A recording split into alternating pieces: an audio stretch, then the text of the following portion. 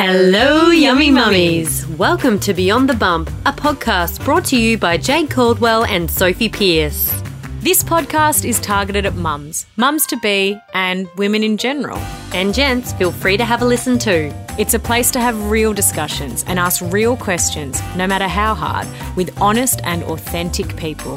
The aim is to have you feeling lighter, more supported and more understood after every listen. Now, we can't promise that it will always be kept PG, so please be mindful around little ears. Here we go. Hello, Jade. Sophie, my love, how are you feeling this week? We're coming at you with high vibes, I feel. I don't think there's going to be any tears this week. How are you going? There might be some tears of joy, but other than that, I don't think there'll be many lows. I am absolutely fabulous this week. So what a turnaround from last week's episode of having absolute Barrys.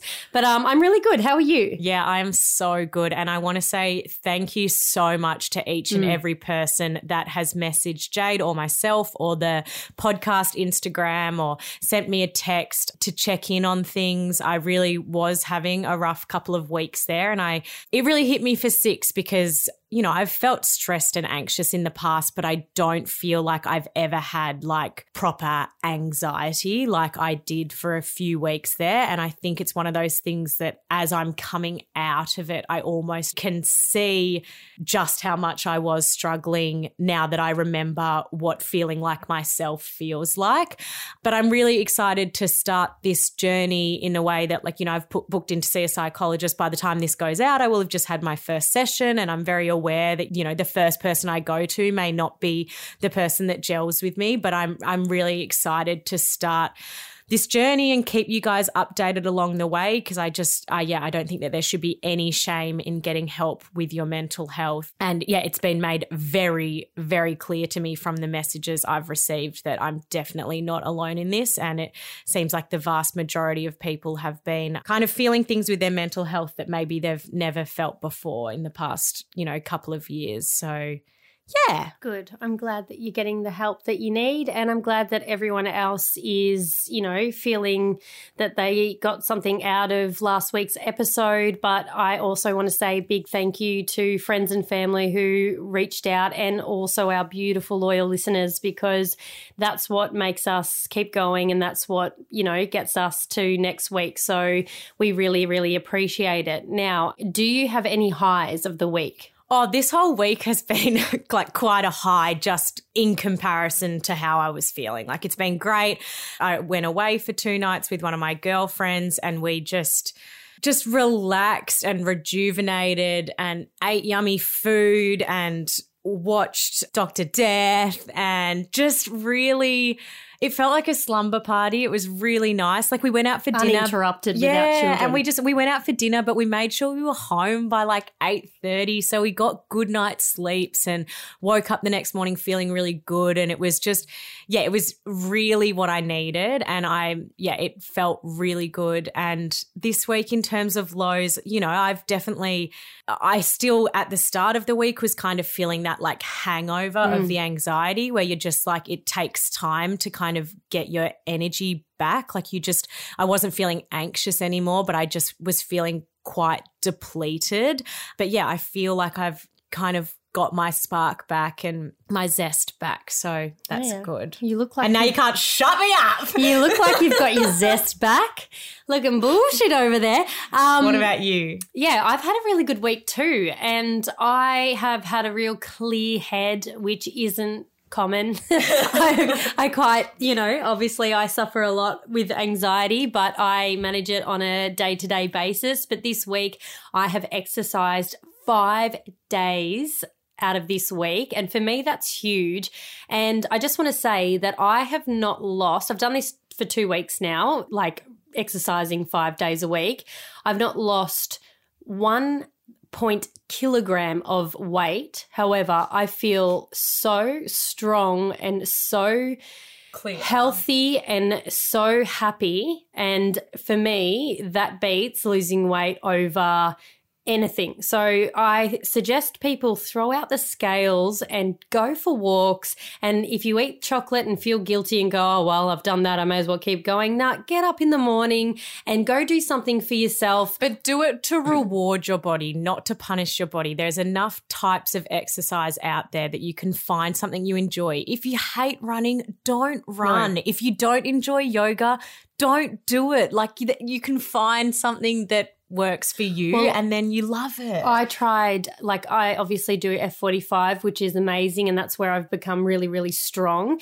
And then there's days where mentally I'm like, oh, I just can't do that today. So I go for a really long, nice walk, and mentally that recharges me, and I mix it up. And yeah, I feel so good within. So yeah. And also I had a day to myself yesterday. I took myself on a date, supported local business, got a massage. My husband was like, go get one. I'm like, no, that's self-indulgent. And I'm like, no, you know what? I can support them, supporting me, supporting everyone. So I went and did that. I will say there's not a great deal of good that has come from COVID. Like, of course, there's been silver linings, etc. But I really hope this whole phrase, supporting small business, sticks around, because I shopped like a fucking mad woman yesterday, and there was not one speck of guilt, because I was like, it's just supporting small business, babe. That's all it is. And I hope that sticks. I hope nothing else sticks around, but I hope that, you know, shopping, massages, getting takeaway, I hope that continues to be seen as a selfless charitable act. Absolutely.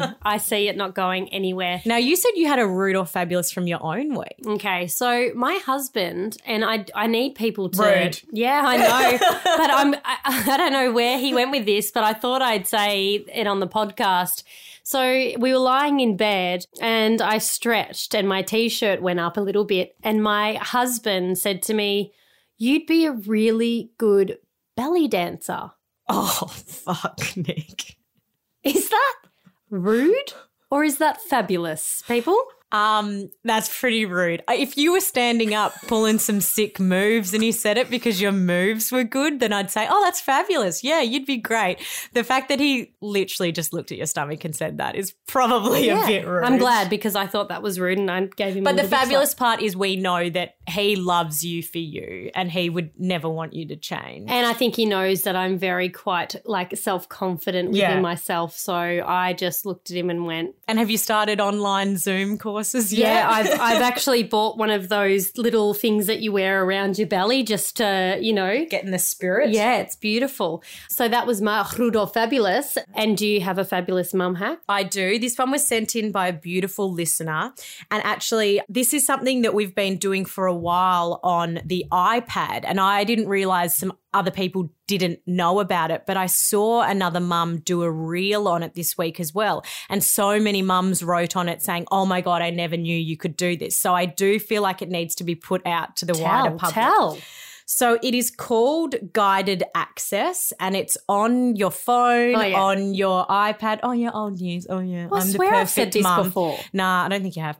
Anyway, so what you do is you can go into your iPhone or iPad settings, and in accessibility, you turn on Guided Access, and basically you press the side button 3 times and it turns it on, and then you do that 3 times to turn it off, but you need a passcode to do it.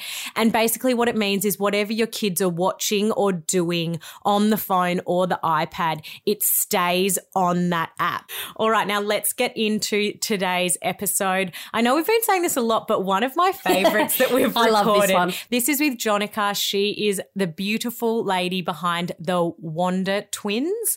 And basically she talks about her journey with having biological children, adopted children and foster children.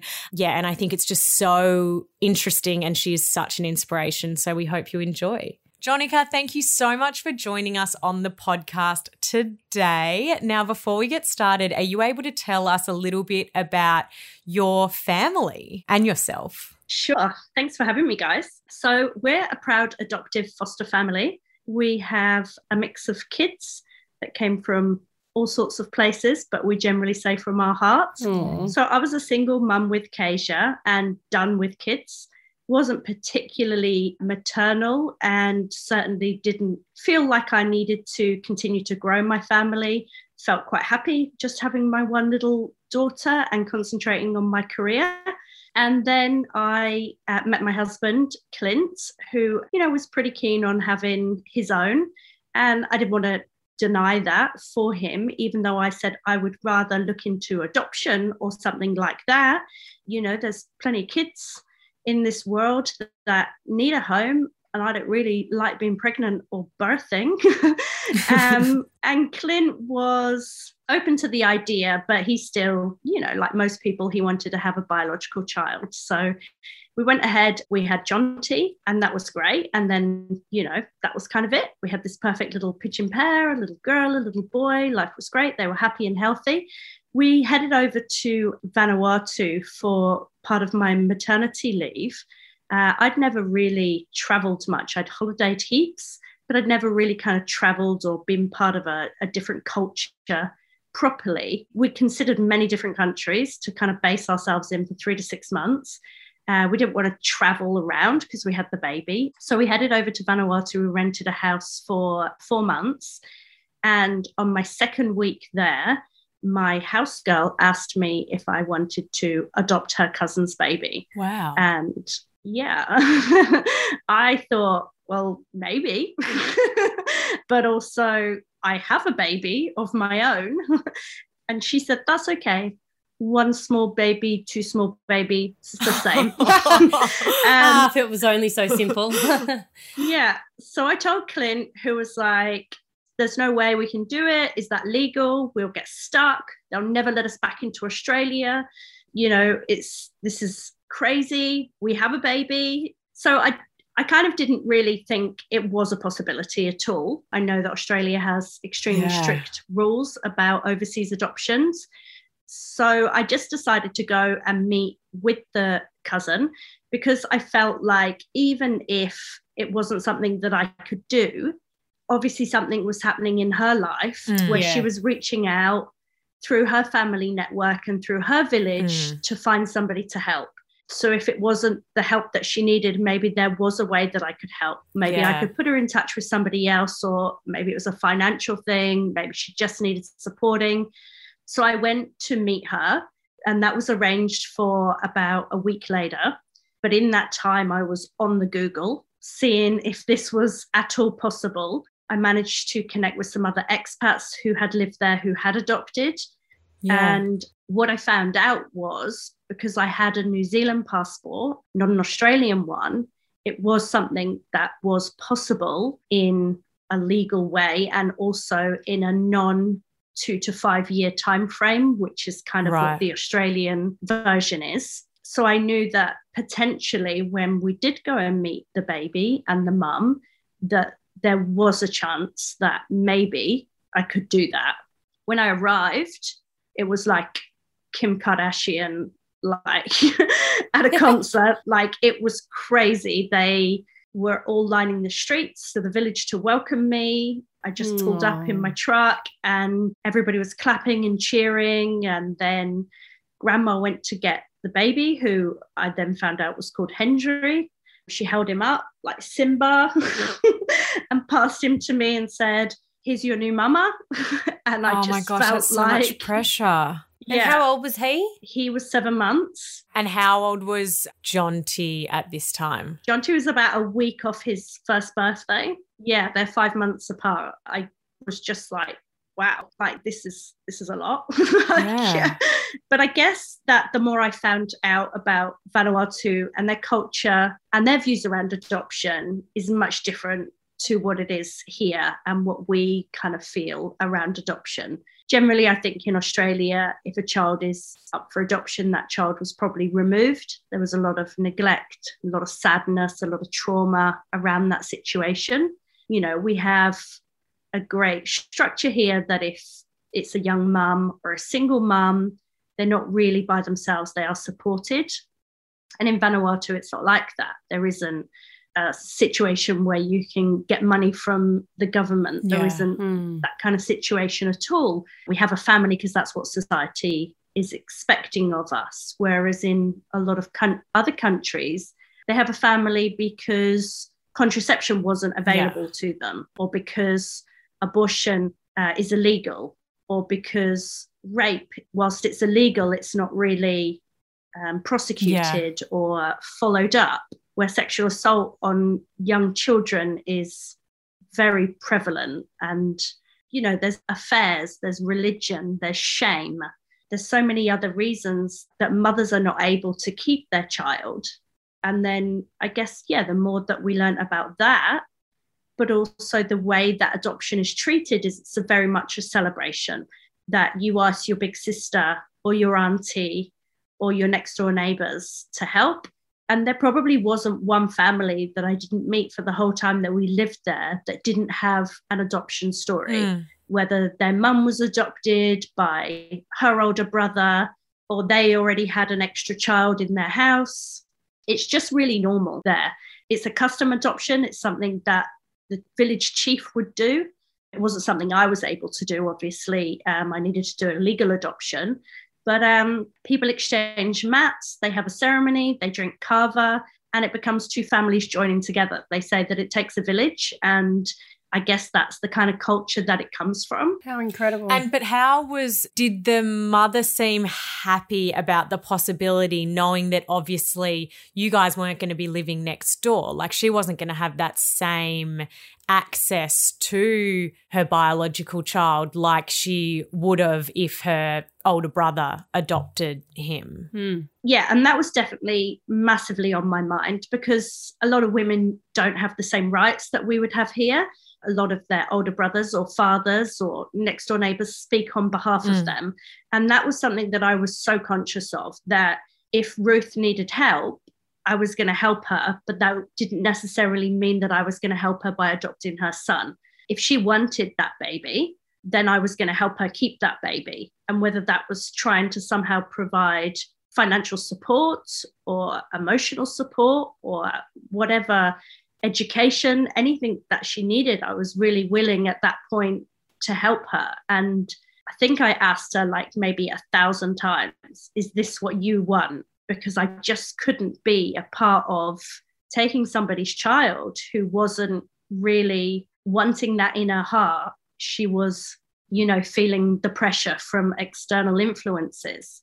But Ruth absolutely did want that. She just got herself into a personal situation, having a baby that she wasn't really able to look after for many reasons, which I guess is Ruth's story, and I don't really absolutely share her personal story. But 100% she was on board with it. She wanted it. She was driving it. And she was so excited about the future that Hendry could have with our family, things that she could never provide him and a life that she knew she couldn't give him. She was so excited about the possibility of her son having that. And she was really proud of herself and the sacrifice that she was making to be able to give him that future. And then, so what happened next? So legally, we found out that it was possible. It wasn't easy dealing with different countries' laws, dealing with Vanuatu laws, dealing with New Zealand laws, dealing with Australian laws. Yeah. Vanuatu laws are very, very old and outdated English laws. Oh. And the courts can change them a little bit if they feel like it on that day. Yeah. So things like that were really difficult. The goalposts were often moved, and it took us a lot longer than we thought. We just, there were times when the court changed their mind and said, give him back. And this was after 4 months of him being in our care, us loving him being our son. Court? 100%. The Vanuatu court just said, I think this is just becoming, what had confused them was because we lived in Australia, but we were adopting Hendry from New Zealand and he would have a New Zealand passport. The master of the court in Vanuatu had decided to question what would happen if Australia and New Zealand decided they didn't let each other's citizens live there anymore, which, is not something that's going to happen. This is like a deal between two countries that would cause all sorts It's not of like issues. a handshake agreement in a small business or something. It's not like a handshake. It's like, I mean, it wouldn't, like, that would be the least of our worries. I wouldn't be able to live here if that happened. Neither would Kasia, who was born in New Zealand. But trying to tell them that wasn't really going to be an issue for us. You know, they were just like, what if Australia changed their mind and New Zealanders can't live there anymore? So I think you should just give the baby back. Oh my gosh, just like, 4 months in. It's like, yeah. So was there a certain agreement that you guys had to live with Hendry in Vanuatu for a certain amount of time before returning to New Zealand or Australia? Yeah, so on the Vanuatu side, you had to be a resident, which we did become a resident while we were there. And we had to have Hendry for 90 days before we could apply for a legal adoption. And in that 90 days, Ruth was allowed to change her mind. Absolutely no questions asked. At any point, should she feel that she didn't want that to go ahead and she changed her mind, it was too emotionally difficult for her, she could do that, and that the court would give her back the baby. So those 90 days were really tough because even though my head was telling me that if she changed her mind, then that was the right thing, because a baby, when there's no safety issues, 100% deserves to live and grow up with his birth parents. But every day my heart was growing bigger with love for Hendry, who was now, you know, part of my family and my future. And sometimes Ruth would call me and say, I'm in town, can I come around? And I'd be like, that's it. She wants him back. You know, okay, like, let's be calm, let's be cool, you know. If she wants him back, then it's good, like, it's the right thing. And I'd meet her and I just would have worked myself up into such a state of, this is it, it's all over. And I'd go and meet her and she'd be like, we grew watermelons and I wanted to bring the first watermelon of the season for Hendry. And that would be it, you know. It was so... The way that we think of things as white women and our culture, we overthink these things. Like for Ruth, the decision was done. Like it wasn't an emotional toil that she was living with every day. Will I, won't I? This was her decision. She decided it. You know, I would talk to Joy Lynn, her cousin, our house girl, and be like, do you think Ruth is changing her mind? And she's like, Ruth said, baby Hendry's yours now. That means baby Hendry's yours now. You know, but for us, it's just this whole other emotional roller coaster. Absolutely. And then what happened after that 90 days? From that point on, is she not able to then change her mind? So from then, it's actually goes into the legal process. We go through the courts. We also have to go through a heap of psychological appointments and testing, both us and Ruth, just to make sure, you know, that there isn't any manipulation or child trafficking or crazy stuff going on behind the scenes. They want to know that she's of stable mind and that we're of stable mind. We have to do financial checks, health checks, police checks for every country that we ever lived in. Wow. It's a really thorough process, which it should be, because it's children's lives. And then just being in a developing country while you're going through that, it always takes longer than, you know, you go to get something photocopied and the lady that knows how to work the photocopy isn't in, so come back like in a week. And you know, so things like that like just took forever. But we didn't mind at that point because we kind of knew that Vanuatu was now a part of our lives forever. The more that we looked into adoption, because whilst I'd said it before, it was never really something that I knew about. We got to learn a lot more about interracial adoption. We got to learn a lot more about open adoption, closed adoption, all these things that we didn't know were things.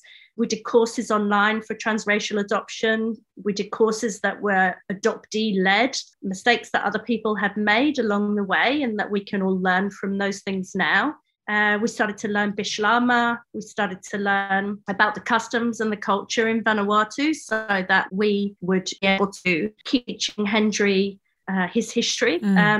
We found out that the Vanuatu law was closed adoption, so that meant that we could leave Vanuatu with Hendry and never come back, and there would be nothing that Ruth could do about that.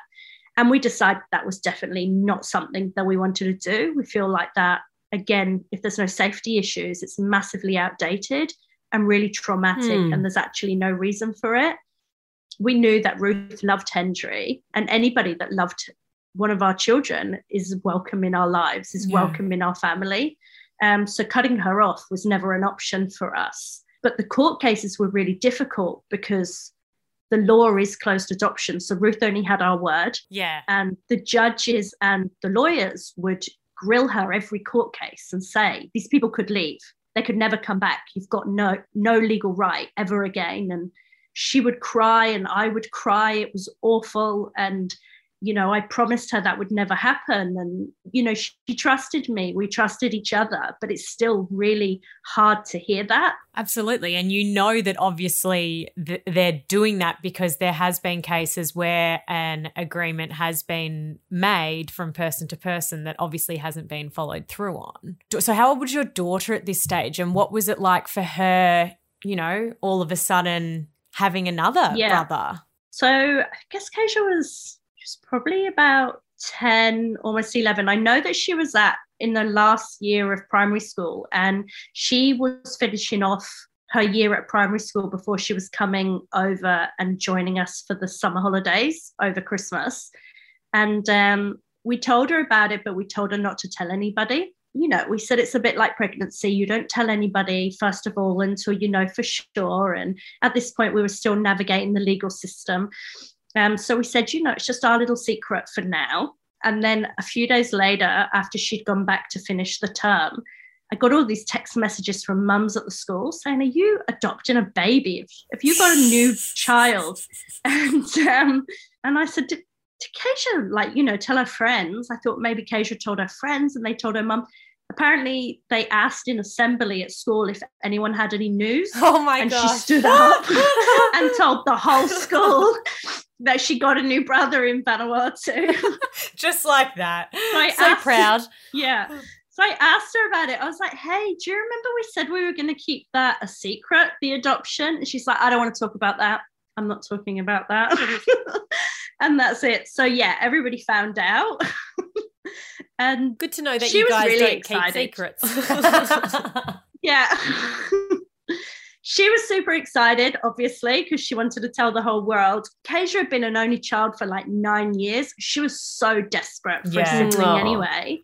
And then, you know, from out of nowhere, she ended up with 2. So she couldn't even wait. Like, she couldn't wait to come over and to get to know him. She'd been over for a school holiday, and then we'd flown her over for a couple of cheeky long weekends and taken some extra time off school. But yeah, she couldn't wait to get over for good and to hang out and to meet him and to be part of that. How amazing. And so is the love different? You've got biological children and, you know, an adopted child. Yeah. Is the love the same or different? It was different for a long time. I don't know if you protect your heart in some ways when there isn't that legal stamp and that you know there's absolutely no turning back.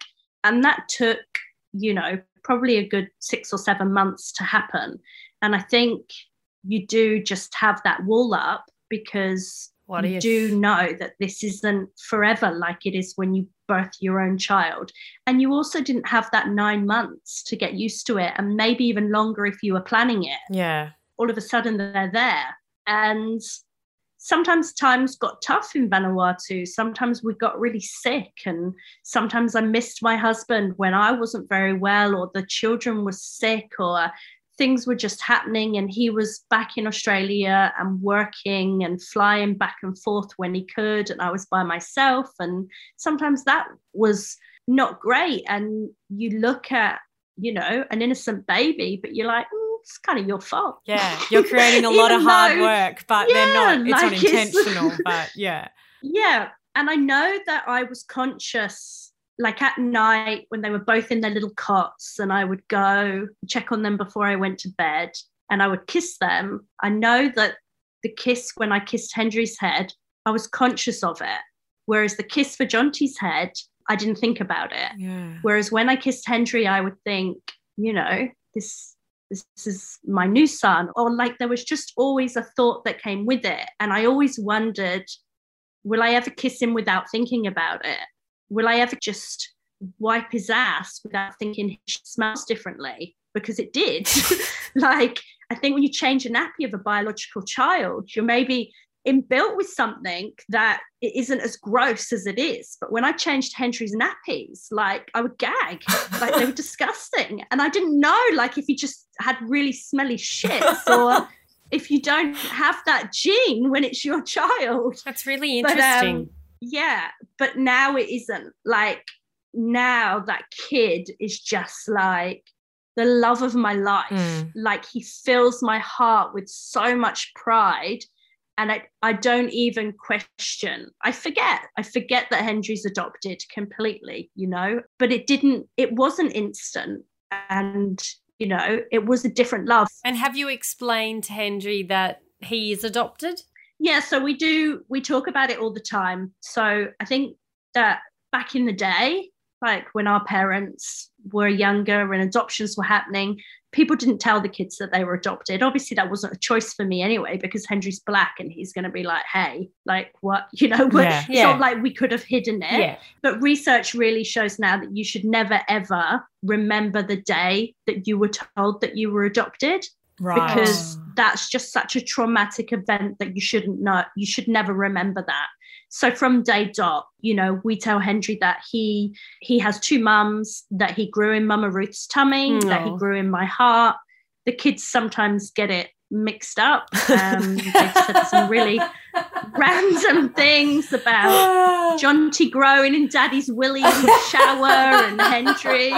So really like any other family, to be honest. Yeah. Henry's like sees pregnant photos and I say, you know, who is in my tummy? And he's like, me. And, you know, like they get it really mixed up. But he does know, and he knows. He doesn't realise that he's the only black member of our family, though. My husband has black hair, and Henry believes that Clint is black as well. So if he talks about it, he does say, you know, and Daddy's black like me, you know, and he's very white, but I think it's just the black hair. Isn't that gorgeous? Which we don't really correct. I'm sure that he's going to come to that realisation when he's ready. But yeah, we do talk about it all the time, that he grew in Mama Ruth's tummy, that he's very lucky that he has two mummies. And prior to COVID, we were very much in very regular physical contact.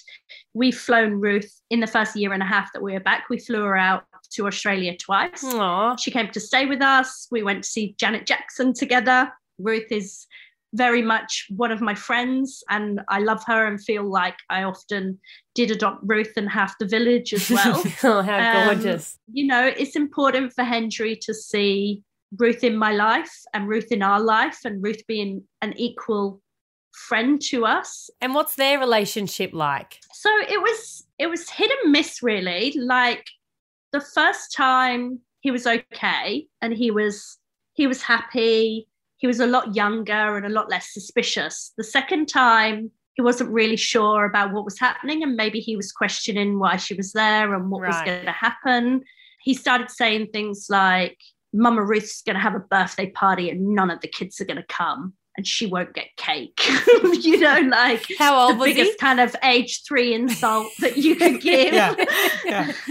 You're not my best friend anymore. Yeah. So he started being a little bit anti-Mama Ruth for a while.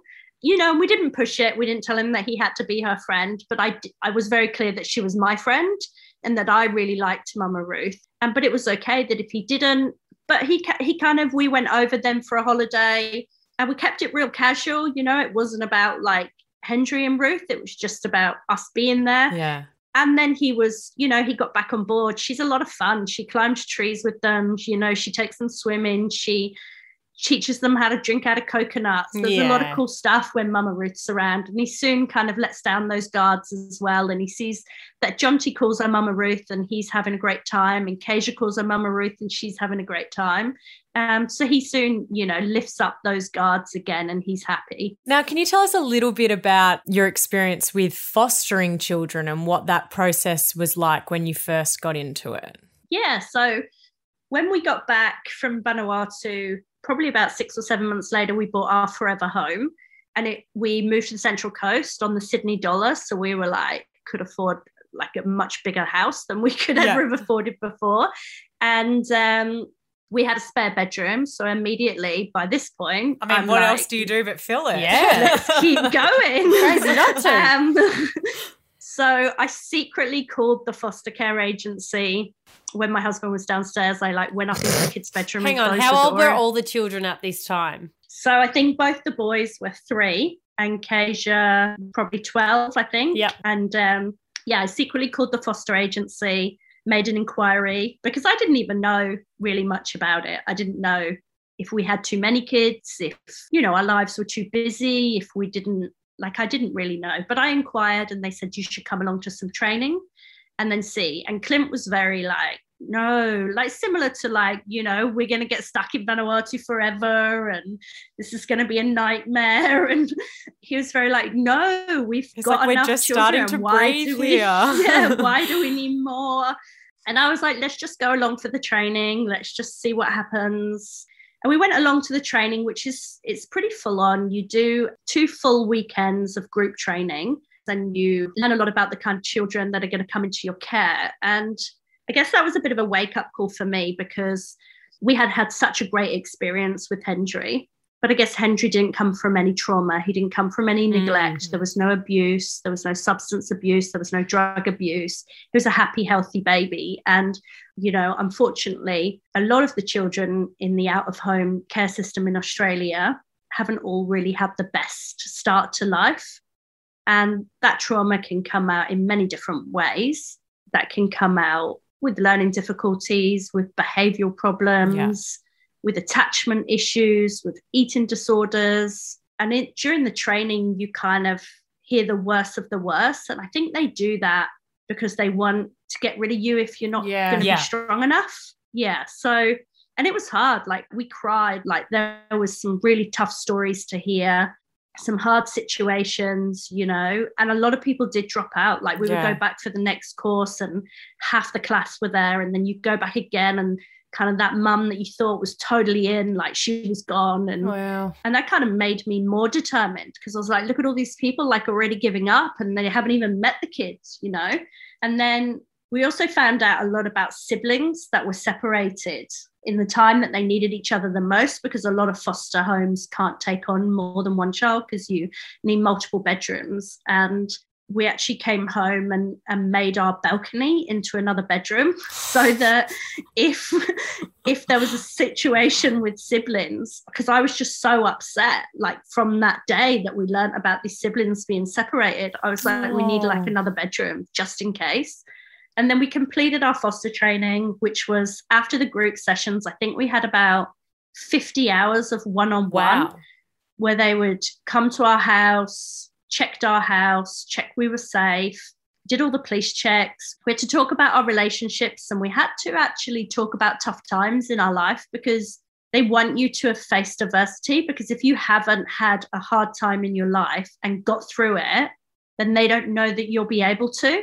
So you kind of need to prove that you're strong you've enough. had shit times and you faced them together and you got out the other side. Yeah. So we had to talk about a lot of personal situations in our marriage, in our families, in our relationships with people. We had to bring up things like bad relationships from the past. Clint had to talk quite deeply about a family member that he lost to suicide. Yeah. And he had to really talk through that and how I had supported him and how he had come through it and supported his family, what he did to deal with it.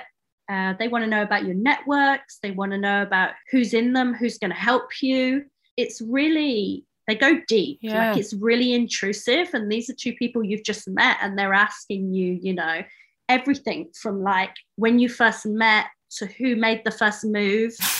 They kind of want to see if your stories match. And if they don't, I'm not really sure, but there's nothing that's off limits with them. So what's the difference between fostering and adoption? I guess adopting in Australia is pretty rare. I think there's something like 45,000 kids in out-of-home care in Australia right now. And I think the adoptions last year was something like 300. Oh, wow. It's not really something. Is that because it's hard or is it because it's just not common? So I think that Australia historically made a lot of big mistakes with taking children that shouldn't have been taken. And I feel like they wanted to make up for those past mistakes, and they put a really rigorous system in place so that restoration with the family was always the priority, and which it should be. I mean, I'm definitely the biggest advocate of children being with their birth families when they can and when there aren't safety issues. But I think what's happened here is the system is flawed, and you're finding children that have been in 20 to 30 times that they're going in and out of the system because they're being restored with their family, but it isn't a long-term restoration. And then they're being returned back to foster care. But then it starts again, and they are having home visits, and they're trying to be restored again. And they're working hard to get that, but it doesn't work again. It breaks down again. And there's no limit to how many times. Yeah. I know that in other countries that the system isn't geared like that, because I think that some of these children that are slipping through the cracks, that are going back and forth all this time, that isn't giving them the best set up to life. They're not having those attachments. They're not developing a home, because when they go back to the family and they have a breakdown, their foster family is often moved on. They're often with another child that they're looking after and don't have the capacity to take them back. So it's starting again with another family, another stranger, and they build up all sorts of barriers, and they don't attach themselves. Well, how or could feel you let that yourself love in that situation? Like, it's when it could be over at any minute, and they've had that whole history of that. And look, there's a lot of charities out there, and a lot of not-for-profits that are trying to change that system, and that are trying. I know that Hugh Jackman and his wife, Deborah Lee Furness, they have a Adopt Together, and they work very hard around that to try to change this legislation, to try to give more stability to children for longer. But right now, that's what it is. And, So how do you, with welcoming foster children into your home, how do you give that love, knowing that this whole situation could be so temporary? Yeah, and I guess it is hard, but I think that I think a lot of people don't go into fostering because of that. I think that's the number one resistance that I hear from people, is that they're worried they're going to love the child and the child's going to be taken away. Yeah. And they're worried for their own children, and they're worried for themselves.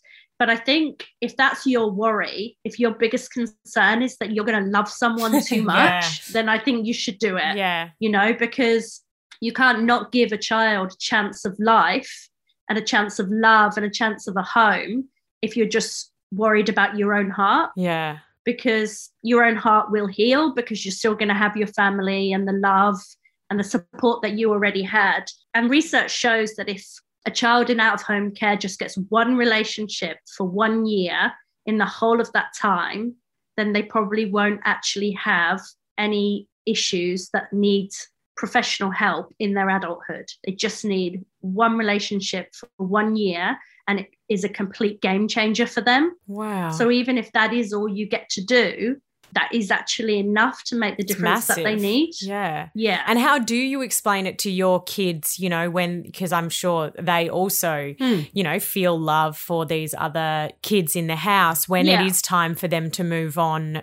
How do you explain that to them? I guess that my kids have been a bit more resilient than I thought, and kids do take things at face value, that they're going back now to live with their family, that they're going to live with their other family, and kids are like, oh, okay, then that's, And that's can where you they've keep gone any now. Contact? We are in contact with our last placement. Yeah.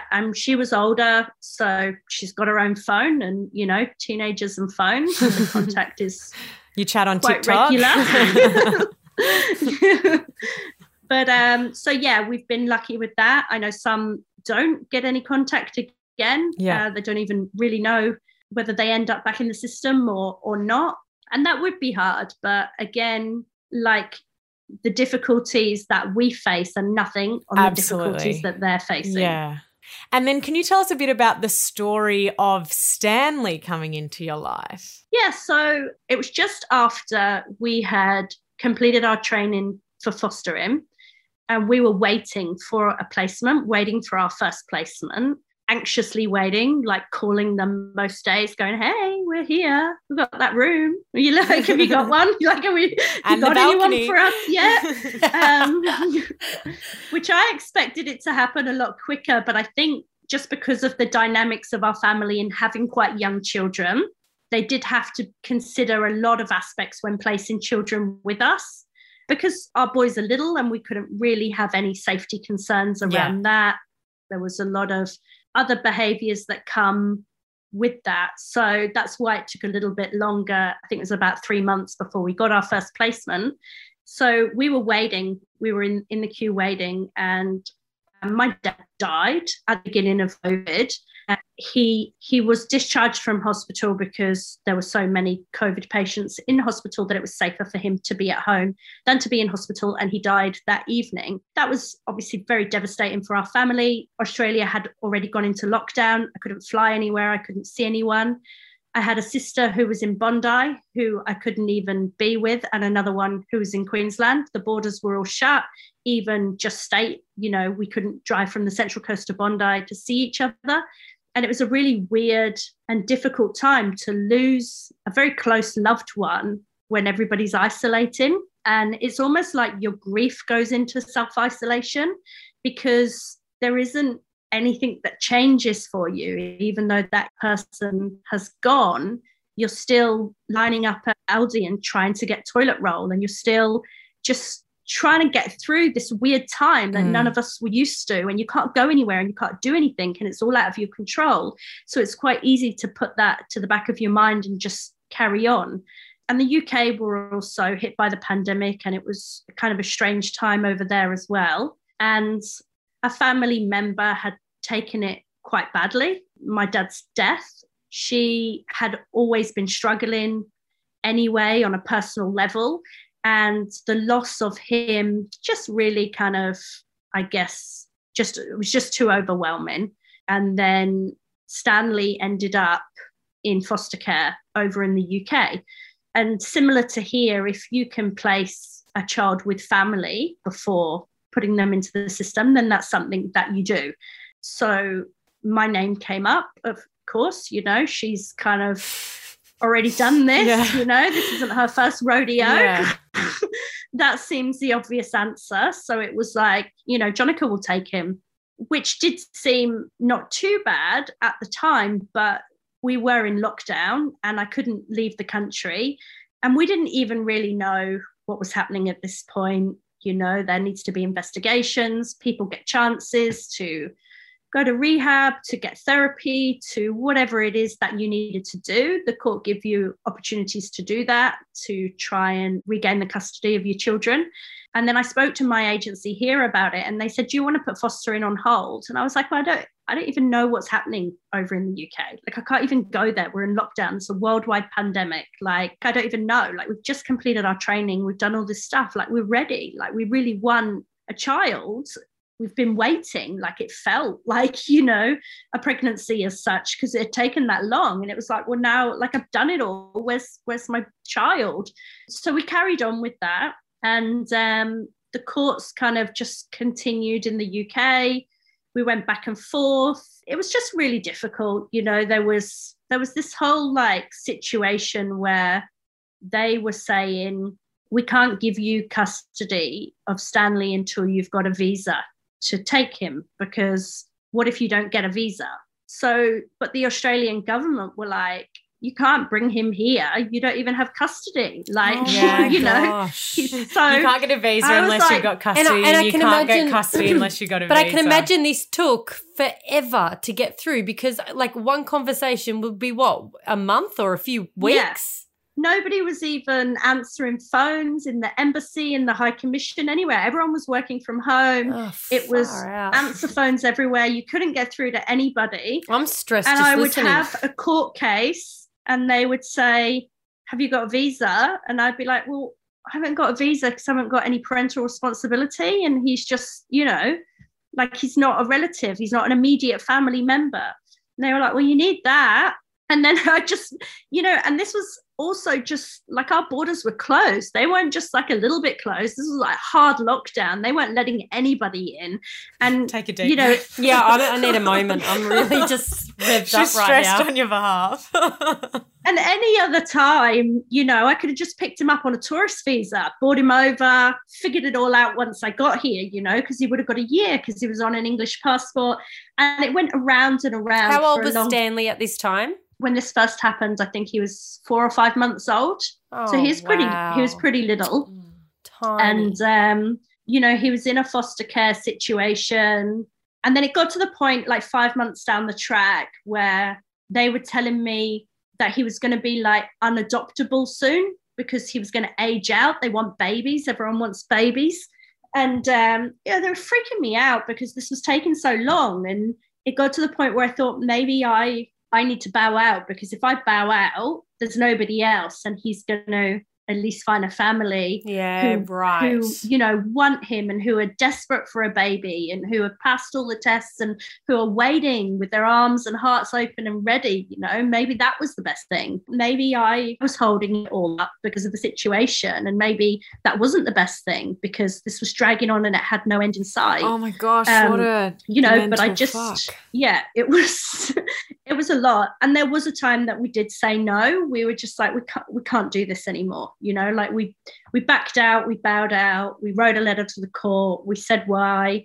And then I guess some things just shifted a bit. We managed to get through to some people. We found out that the court could give us like an interim custody, which would mean we'd get a visa. We managed to get in touch with some really smart lawyers in Vienna, and we managed to get some answers. So then we were back in at the final kind of court date. It was like, oh, hang on, we're back.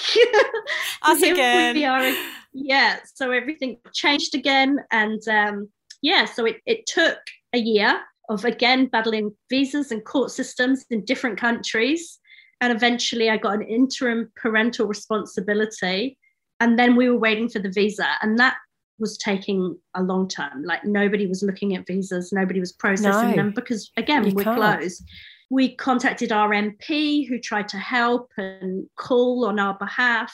I was kind of like thinking I'm going to have to go to the media. And I had an interview with Channel 7 booked for 2 days' time. And I called the Minister of Immigration's office and I said, I'm just going to wonder if you're going to be there on Thursday because I'm going to do my interview outside. And they were like, what interview? I was like, Channel 7, I'm going to do my interview outside your offices.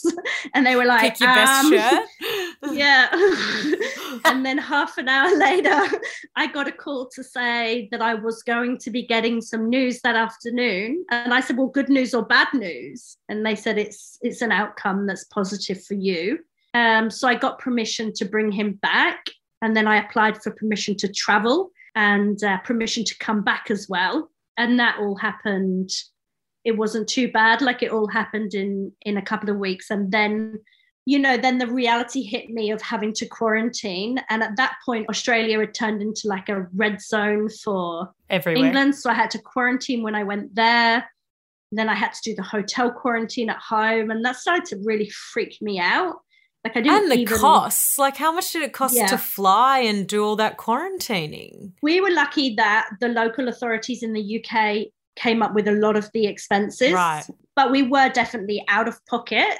The whole thing, I think the flights and everything was like $80,000. Yeah. The return flight was $50,000 for all of us. Oh my gosh. Yeah, it's a lot. Wow. I mean, I know you pretty much have a plane to yourself, but that is still mental. We did. And so what was it like when you arrived in England, so in the UK? So you've done your quarantine and then what? So it wasn't hotel quarantine in the UK. It was self-quarantine, and I believe this is why they ended up getting themselves into such a pickle over there. So they had self-quarantine where when I got off my plane, I had to make my way to my accommodation. I was allowed to catch public transport because I came on a long haul flight. I was also allowed to stay at a hotel whilst I recuperated from my long haul flight. Before you self-quarantine, you're allowed to do all this. Could you go to the pub and have a drink and just have a breather and then quarantine? my accommodation is 7 hours from Heathrow. So I first of all had to hop on the Heathrow Express and get myself to Paddington Station at peak hour in the morning with thousands of people wandering around. And then had to wait 2 hours for my train. So obviously get food and stuff from the supermarket. I then had to get a train for like 5.5 hours down to Cornwall and then into a taxi to my accommodation. So you've only come in contact with like 3,500 people. It's fine. Yeah. I mean, luckily for them, I came from Australia and we were relatively COVID free at that point. You know, they were the ones that actually I was more worried about. I'm just laughing that you now have to self-isolate after all that. What's the point? Yeah, and then I had to self-isolate. And then when you self-isolate, you can self-test and you have to do your test, stick it up your nose, back of the throat, send it off. And I was doing full on, like, because I had a test before I left Australia. So I was sticking that right up rubbing there. Your and brain. I was gagging, rubbing it. I was gagging on the back of my throat, sending it. And then on day 5, I was allowed a test to get out early if I was negative. So I actually had gone to a testing centre for that.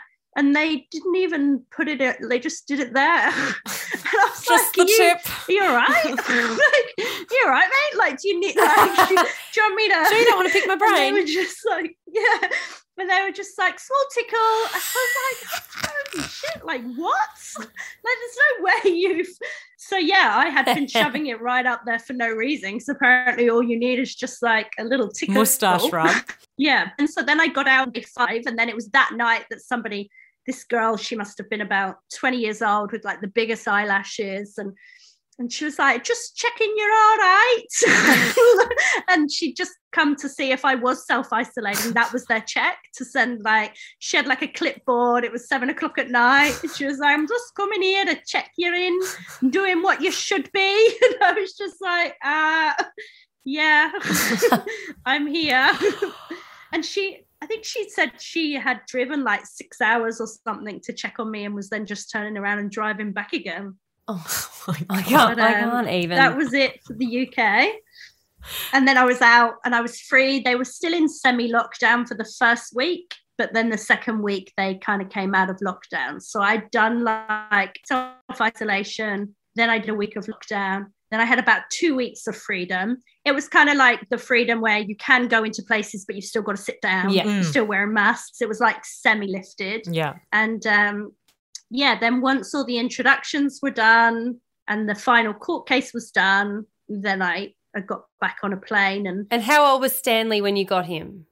So he is 20 months. And so what was that like? Because he was obviously a fair bit older than Hendry was when you first got Hendry. How did those experiences differ? It was really hard. He was really suspicious of me. He knew, I think kids are smart. Like, he knew I was going to be there and taking him away from his life that he'd known for a year and that he was quite happy in, really.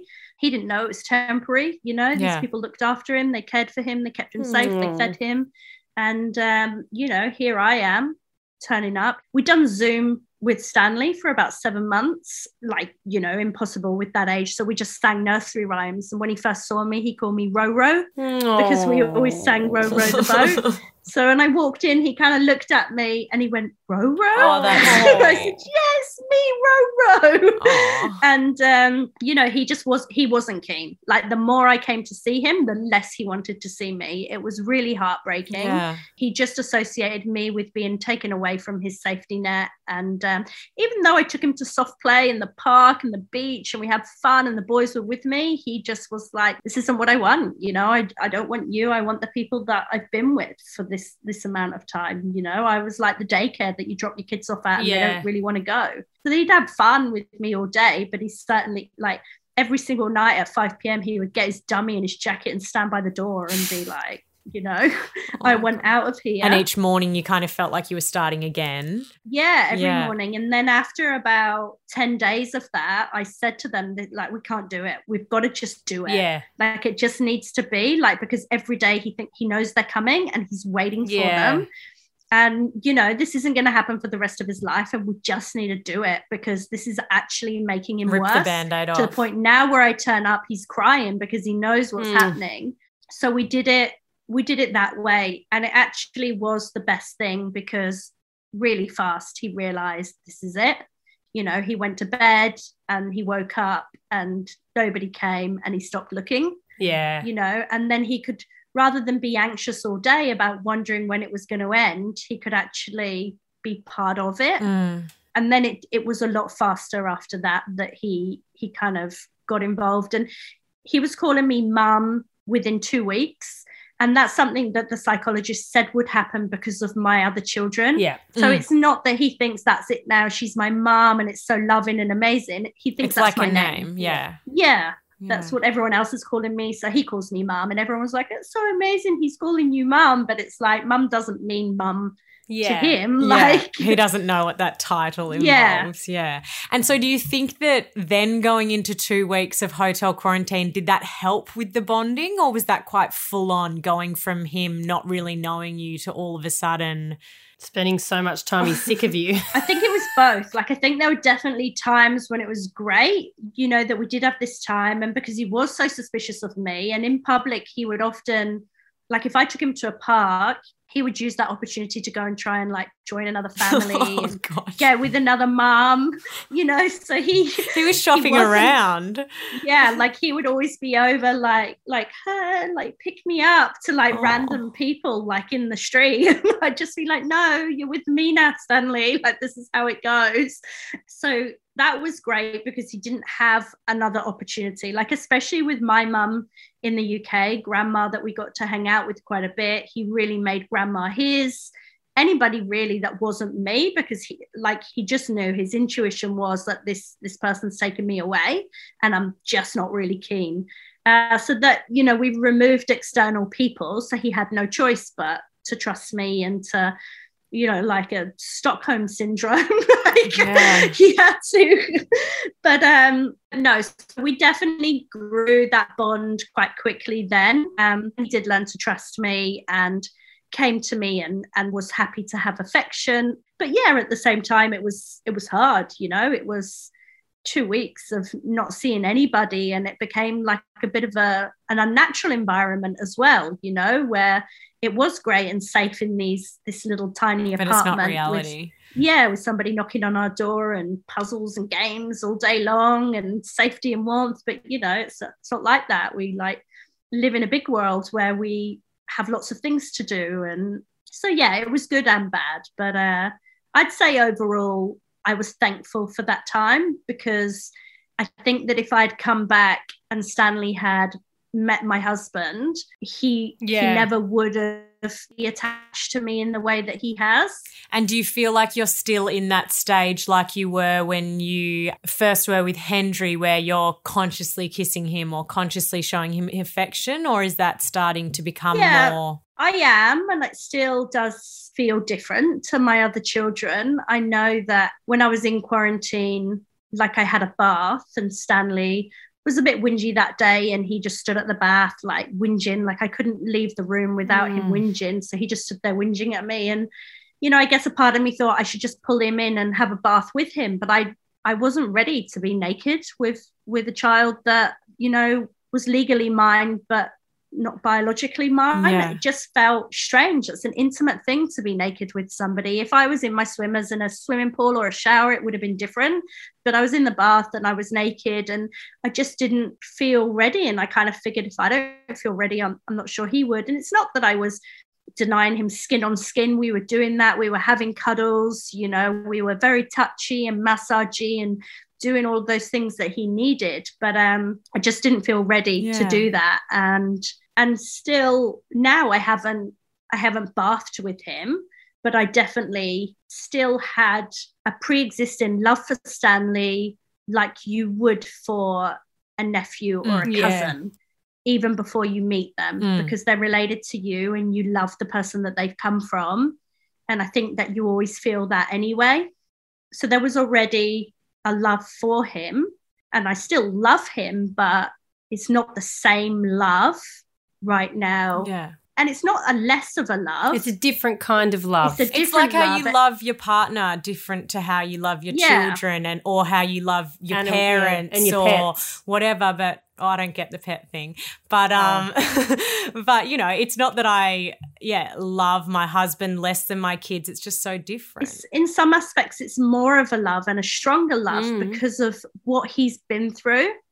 You know, I have the length you've gone to make this happen. I have this greater empathy for the situation that Stanley's come from, where I just feel this protective love of him, which I don't feel of Jonty and Kezia, because, you know, they've had life easy and it's just, you know, they haven't gone through this stuff. They haven't battled. They're not lucky to be alive, you know, whereas that love for him and that protective love is definitely more of that nurturing and be careful and don't do this and don't upset him, and you know, whereas there's like, get out, go do that, you know, like you can do it, going, like, I'm more of a helicopter with him, whereas I'm not like that with the others. Well, Jonica, I think you are a phenomenal human being, and everything you have done and you are doing is just mind-blowing. So thank you. And thank you for being so open, because it is such a complex, I mean, each of your paths you've gone down is so complex. And I know there's so many parents out there that are just thinking, oh gosh, where do you even begin? So to have gone through all of this, you know, overseas and with COVID and got everything, good on you for sticking with it. And it sounds like those kids are in a beautiful, overflowing home. And do you have any foster kids at the moment? Not at the moment. Lazy, God. Yeah, Clint wanted to just have a few months off. Oh, Clint, because he come on, wanted mate. time to bond with Stanley. And he's saying, let's revisit next year, but I'm thinking Christmas, you know, nobody wants to like be in residential home. Like there's kids in Australia right now that are living in motels because there aren't enough foster homes for them. Like I know that last year there was an 8-year-old girl living in a motel in my town for Christmas.